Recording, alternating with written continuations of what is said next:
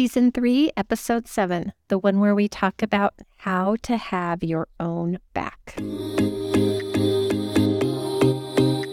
Hey, I'm Janelle Minow, and I'm obsessed with joy, fun, and helping you navigate this messy and magical thing called midlife.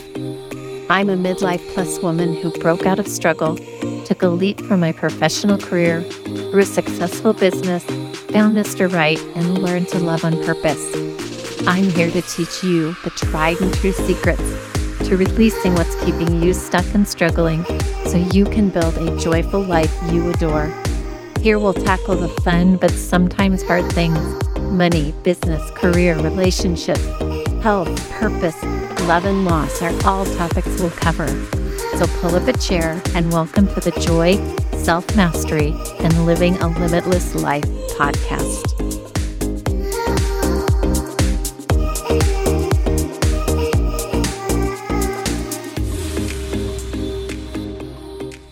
Hey friends, welcome back. I hope that you are having a wonderful day. The weather here is finally beautiful. I had a great Easter weekend with my kids, with my family, and when we got home, the daffodils are blooming in the yard. It is so pretty. I just love seeing spring. And I just went and got my mail before I sat down to record this podcast. And I had a package in there from one of my clients. I am super excited to open it, but I'm going to wait until tomorrow when we are together on Zoom and open it then. I love getting gifts from my clients. They are just so extra special and it's so fun. Okay, on to today's podcast. Today I want to talk about having your own back. And I want to share the steps with you to do that for yourself. I learned this concept several years ago when I was doing my life coach certification training. And the idea has empowered me so much. And I know it will empower you in ways that you don't even know when you use these steps and this concept in your life. So what does having my own back mean? Having my own back means that when I'm in pain of some kind, that I take care of myself so that I do not make the pain worse. I don't beat myself up. I don't pick apart all the wrong in the thing. I don't buffer or numb out. I don't add to the pain by telling stories or finding more evidence that makes it worse. I don't judge myself or others. I don't project the judgment others have of me or something I'm trying to do onto myself. I don't look for evidence for how things are wrong or how I'm not good or worthy enough. And I don't shame and blame. Having my own back means I take care of me. It's remembering that I'm worthy when I screw up or make choices that I wish I hadn't, and when I don't. I know that I am loved and perfect no matter what. So, how do you do this? How do you get your own back? I have learned to become really good at feeling emotions. I'm willing to feel them. When a negative emotion arises within me, I remind myself that I don't have to act or react. I slow down and I get curious about what I'm thinking and believing that is causing it. And then I own my thoughts and my beliefs without judging them or without shaming, putting a bunch of guilt on myself, feeling disappointed, or feeling not good enough. I implement these steps of the process. Step 1, I step back. I slow down. Step 2, I get curious. I think, oh, this is interesting. Step 3 is I'm willing to let the negative emotion or pain just be there, to go through me without fearing the feeling of it and pushing it away. Okay, step 4, curiously look at what I'm thinking that is creating these feelings inside of me. And I do that with love and compassion. I simply feel the pain and not push it away or buffer from it. And I love and take care of myself. So let me give you a couple examples. Okay. One example is I oversleep. Sometimes that happens to me. Does it happen to you? I just oversleep. And then I'm frustrated that I missed my time in the morning for me, the time that I like to read and study and journal and meditate and walk and work out and all the things that I do to set myself up for the day that I want to have. And if I miss this opportunity, if I oversleep, I have to rush to get ready and I feel disappointed, frustrated, and sometimes even angry. Before I knew that I could have my back, before I understood this concept, I would rant to myself and maybe to others. That's something that we do when we don't have our own back. We rant to others so that they can get on board with all the things that we're saying and thinking. And I would rant that my day would be all screwed up, that I would be behind, that I lost my opportunity to start my day in a way that I really love. I would should all over myself. I should have gone to bed earlier. I should have gotten up. I'd try and place blame on my husband or way back in the day, my kids. I would beat myself up by shaming and guilting on myself in hopes that it would teach me a lesson. I would use it as evidence of why I wasn't good enough or how I didn't have control over my own life.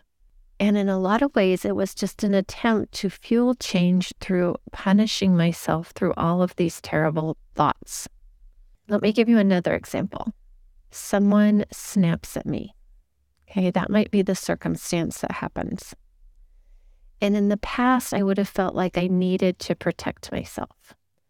I would have made it mean that I was doing it wrong, that my opinion wasn't important or valued, that I was in some way not good enough, that I should stay quiet.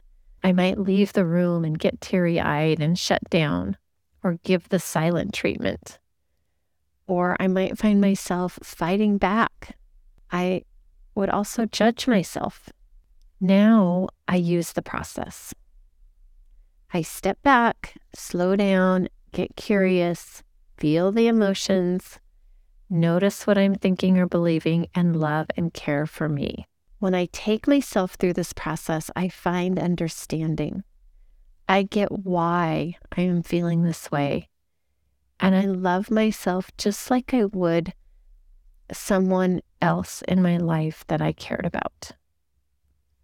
I pay attention to what is going on in my head and in my heart, and I show up for myself with compassion. Then I can ask myself some quality questions.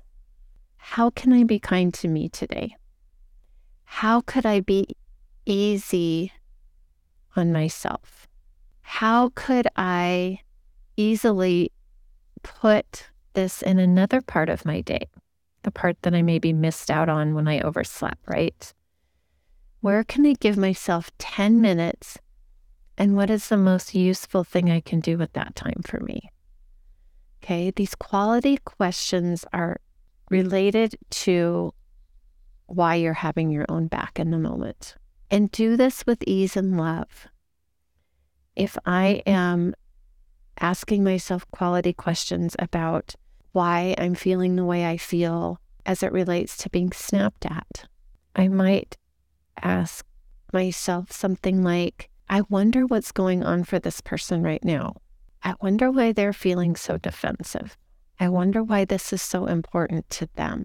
But I do this without making it mean anything about me. This is how you have your own back. Get curious, right? That's such a great emotion. And I can also remember that Other people's stuff has nothing to do with me in a compassionate way. Knowing you have your own back means you can depend on yourself when you wake up late, when you say something that you wish you hadn't, when you feel hurt, judged, criticized, or offended, when you eat chips and ice cream, when you said you weren't going to, when you skip the workout or the walk, when you opt for the TV instead of the walk, when you yell at your kids or your partner or even the tech support person. Anybody done that? I have done that. When you ignore what's on your calendar, say something hurtful or judgmental, don't take action on your goal, forget who your true self is and how you want to show up when others don't agree with your decisions. You can have your own back. When you wish you would have done it differently, you can have your own back. This process takes some practice, but the more that you implement it, the better you will get at it, and the better the outcomes will be. You will get way more of what you want in your life, way more joy and more happiness. I still catch myself wanting to react often. It's a human response, right? But I just remember the first step. If you can remember the first step, then the rest will so much more easily follow. When you remember, step back and slow down. That is going to slow your brain down, slow the reaction process that you're feeling down, and even shut it off. And from there, you can take the next steps. They will more easily follow.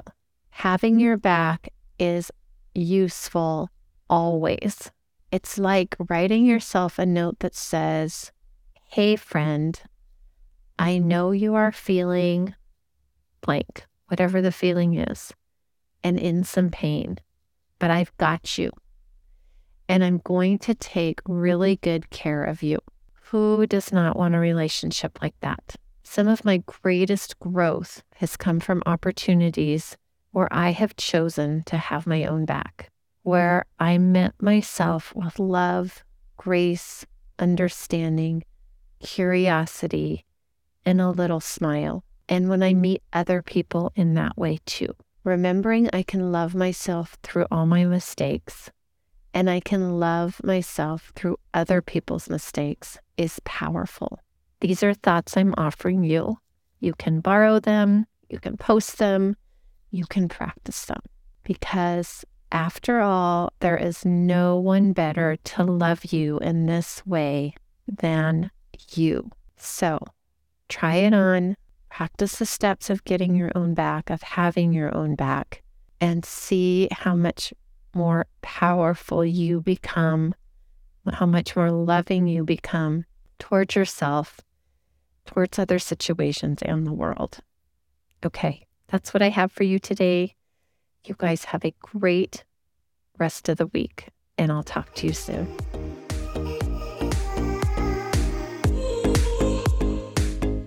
I'm over here celebrating you because you just finished another episode of the Joy, Self-Mastery, and Living a Limitless Life podcast. Thanks for listening. If you got value from this podcast, don't forget to subscribe, share, rate, and review so we can help even more people just like you. Now, go out and live your limitless life.